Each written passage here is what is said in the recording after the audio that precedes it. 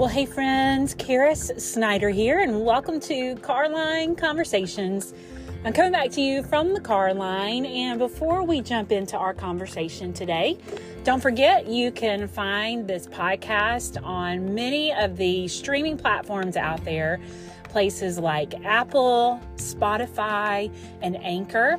You can also find Car Line Conversations on a really cool platform that we have going with a radio station based out of Houston, Texas. It's KHCB, Keeping Him Close By. Car Line Conversations is part of a streaming hour uplifted through Spark Podcast, Spark Radio, and they have different podcasts streaming during that hour every day of the week, and mine is on Wednesdays at 10 a.m. So I'd love for you to find us in that way. If you haven't yet, don't forget to leave a review. I know it can feel like, does this really help? But I promise you it does. It makes a difference in other mamas finding this podcast, maybe finding a community of other moms that they didn't know were out there having these real conversations about things going on. So if you could leave a review, if it's on Apple or Spotify, that would be so very helpful. And don't forget, you can find me and all of my resources and ways to stay in touch on social media through my website at karissnider.com. That's KarissSnider.com. I have books out currently on anxiety, the subject of anxiety devotionals. One is for adults, Anxiety Elephants, a 31-day devotional. Another one is for tweens, Anxiety Elephants for tween boys and tween girls. I would love for you to know, I'm excited to announce that I have a picture book coming out for this same series for our little ones that age range of 4 to 8, 5 to 9. The title of this picture book is There's an Elephant on My Chest, and that is with End Game Press. So you can go to their website and begin to pre-order that book. And I also have a book coming out for us Car Line moms later in the fall with B&H Lifeway, and it is simply titled The Car Line Mom Devotional, 100 Days of Encouragement for the Mama who is getting everybody everywhere they need to go. So I am so excited to have these new resources coming out. But let's jump into our conversation today, and we are going to talk about social media. Do you find that your teen or tween, and maybe even your kids, your younger kids, are asking you, hey mom, can you let me on social media? When are you going to let me on social media? All of my friends are on social media. I really want to be on social media. Or maybe you've noticed your teens are on social media and you've seen some behavioral changes.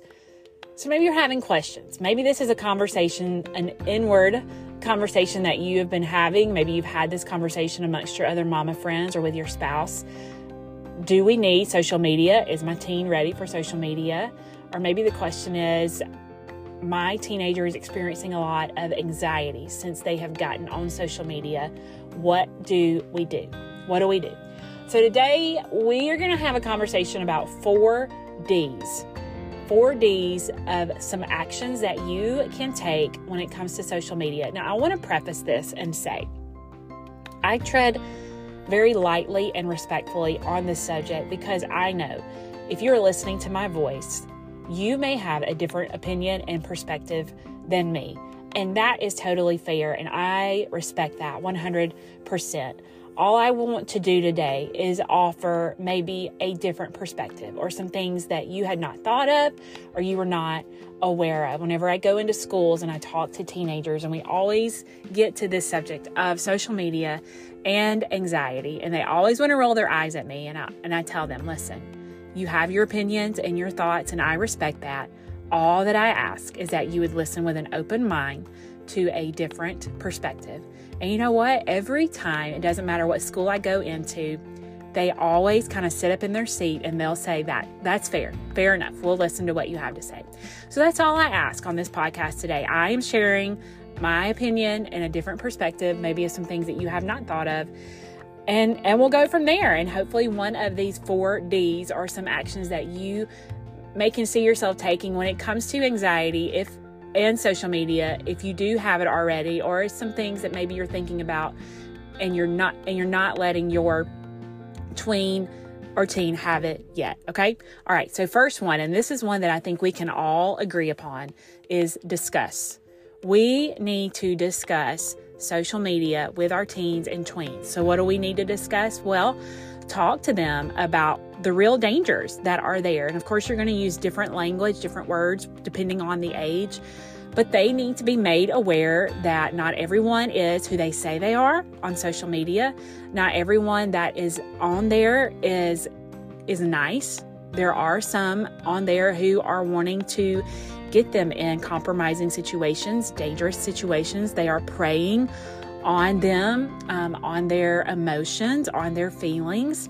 So we need to make sure that our teens and tweens are very aware of that and aware of what to do and how to respond if they get in those situations. If they have somebody who private messages them some inappropriate pictures or asks them for some inappropriate pictures, and then they say, if you tell anyone, I'll do so-and-so, or I'll say so-and-so. They need to know that the right thing to do is to tell. So they're not ashamed. They're not anxious about what if I do tell, what if these things happen. We need to let them know this is how you're going to handle those situations and run scenarios with them. I know we've talked about that before in the past, but run those situations for them so they're not caught off guard and they are prepared and not scared. And another thing that we need to discuss with our teens and tweens is etiquette on social media. I know there are so many apps out there that tell our kids, that tell our teens, oh, it'll disappear in 24 hours. Oh, it's gone in 24 hours. But the truth of the matter is, even though it may disappear from our phone and our feeds, it never goes away. If it's things that are inappropriate or harmful or disrespectful or demeaning in any way, and police need to find it, they will.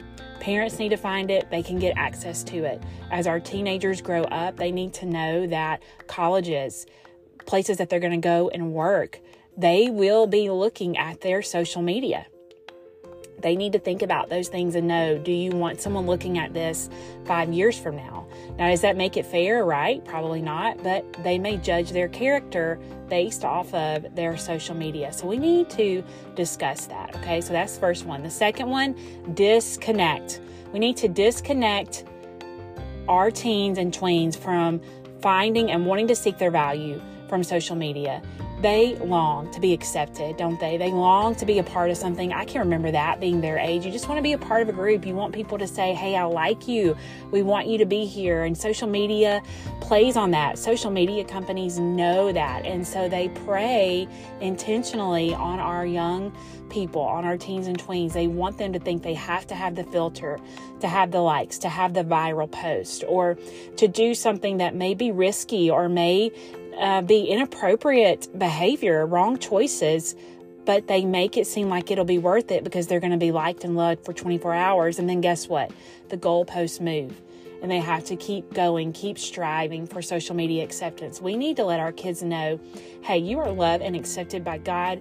When He created you, when He formed you, and He thought about you, there was love there. There's acceptance there, and He accepts us as we are. And the good thing about God is that He begins to help and mold us into all that we can be. So we don't have to put a filter on to come to our Heavenly Father. We get to come to Him as we are. He already accepts us and loves us as we are, and He helps us to be molded into more. So they need to know that they don't have to have filters. They don't have to watch other people live their life. They can go and live their own. So we want to disconnect their value from social media.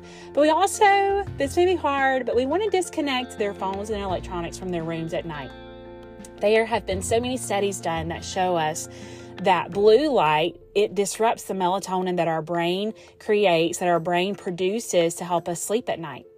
So experts say that we need to be off of our devices, even us as adults, at least an hour before bedtime so that our brain can slow down and get into that place where we can rest and go to sleep. Our teenagers need 7 to 8 hours of sleep at night.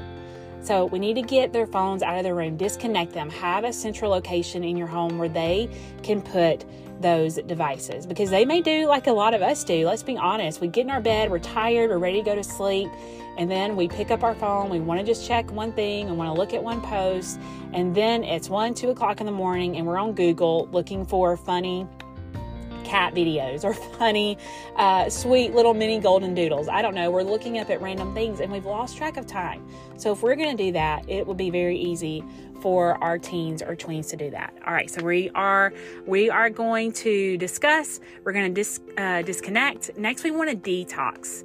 We need to detox our brains. Social media companies intentionally have made their platforms in a way that we become addicted to it, where we are constantly giving off this stream of dopamine, which is a feel-good hormone, and it is a reward center, a part of our brain. So social media companies have studied this, and the more you scroll, the more you're on their platform, the more that it gives off that dopamine high. And when you come off their platforms, you kind of bottom out, you kind of feel yucky. So they know this, so they're intentional about it. And it's what is crazy is that, drug dealers call their customers users. Well, guess what social media companies call us? Users. All right, so we need a detox. Our brain needs a good reset. Our teens' brains needs a good reset. Just like we would do for our physical body, we need to do for ourselves mentally. So a good detox to start with is 24 hours. Can you go 24 hours and not be on your phone? Yes, you're going to miss your streaks. Yes, you may have to start over on something, but it's worth it. And do it as a family challenge. Tell your teens, tell your tweens, say, hey, I realize I'm on my phone too much. It's affecting my behavior. I'm having outbursts that are not needed. I feel like I have to have my phone with me everywhere I go, and that's just not healthy. So we're going to do this as a family. So start with 24 hours. I will tell you that they say, experts are they say that we need 30-day detox to give our brain a true reset. Now, I'm going to be honest with you because I always am here. I have not gone 30 days. I haven't made it that far yet. The longest that I've gone is a 7-day detox, and it did make a world of difference. And I realized I didn't have to have it and I didn't need it. So start with 24 hours, then maybe move to 7 days. Try a electronic-free vacation. See how far you can get as a family and do it with your teen. And then finally, delay. All right, so we've discussed, we've disconnected, we are detoxing, delay. If you haven't given your teen or tween social media yet, I would encourage you to delay. They say right now that our kids are getting on social media younger and younger. 10 and 11-year-olds are starting to get social media. 12-year-olds is the average age. If you think back to yourself in middle school, 6th to 8th grade, those are hard years already. They're already dealing with a lot of different things. Their bodies are changing. Their hormones are raging. Their voices are changing. There is so much happening that is hard already. When you put social media in their hands with no boundaries, playing on their emotions, playing on how they feel about themselves, it could lead to some anxiety. It could lead to some depressive thoughts.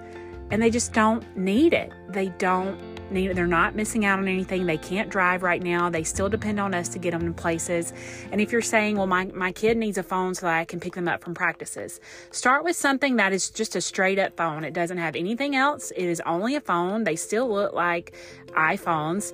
You can start with something called, there's a Gabb phone, Gabb. That's what we started with our daughter who was in 7th grade. She played basketball and we needed to have communication with her to pick up. But we didn't want her to we wanted her to earn responsibility for a much more higher upscale, I guess you could say, phone. So we started with a Gabb phone, and then she earned that responsibility over a year. Now, I would also want to say, finally, when you pick delay with friends. Get on the same page with other parents. If you are listening and you have kids and they are 6, 7, 8 and under, toddlers, go ahead and make a pact now with your friends that you are going to delay. So then that your kids are not the only one, they are not alone, and then maybe you can change the tide in your area and people wait longer. My encouragement is to wait till at least 15, 16 years old and then look at getting social media. So we're going to discuss, disconnect, detox, delay. Which D are you going to pick? I would love for you to reach out to me through social media on Instagram or Facebook at Kara Snyder. Let me know your thoughts on this. Again, I respect your opinion and I appreciate you letting me share mine with you. I want to thank you for joining me in the car line, and I'll talk to you soon.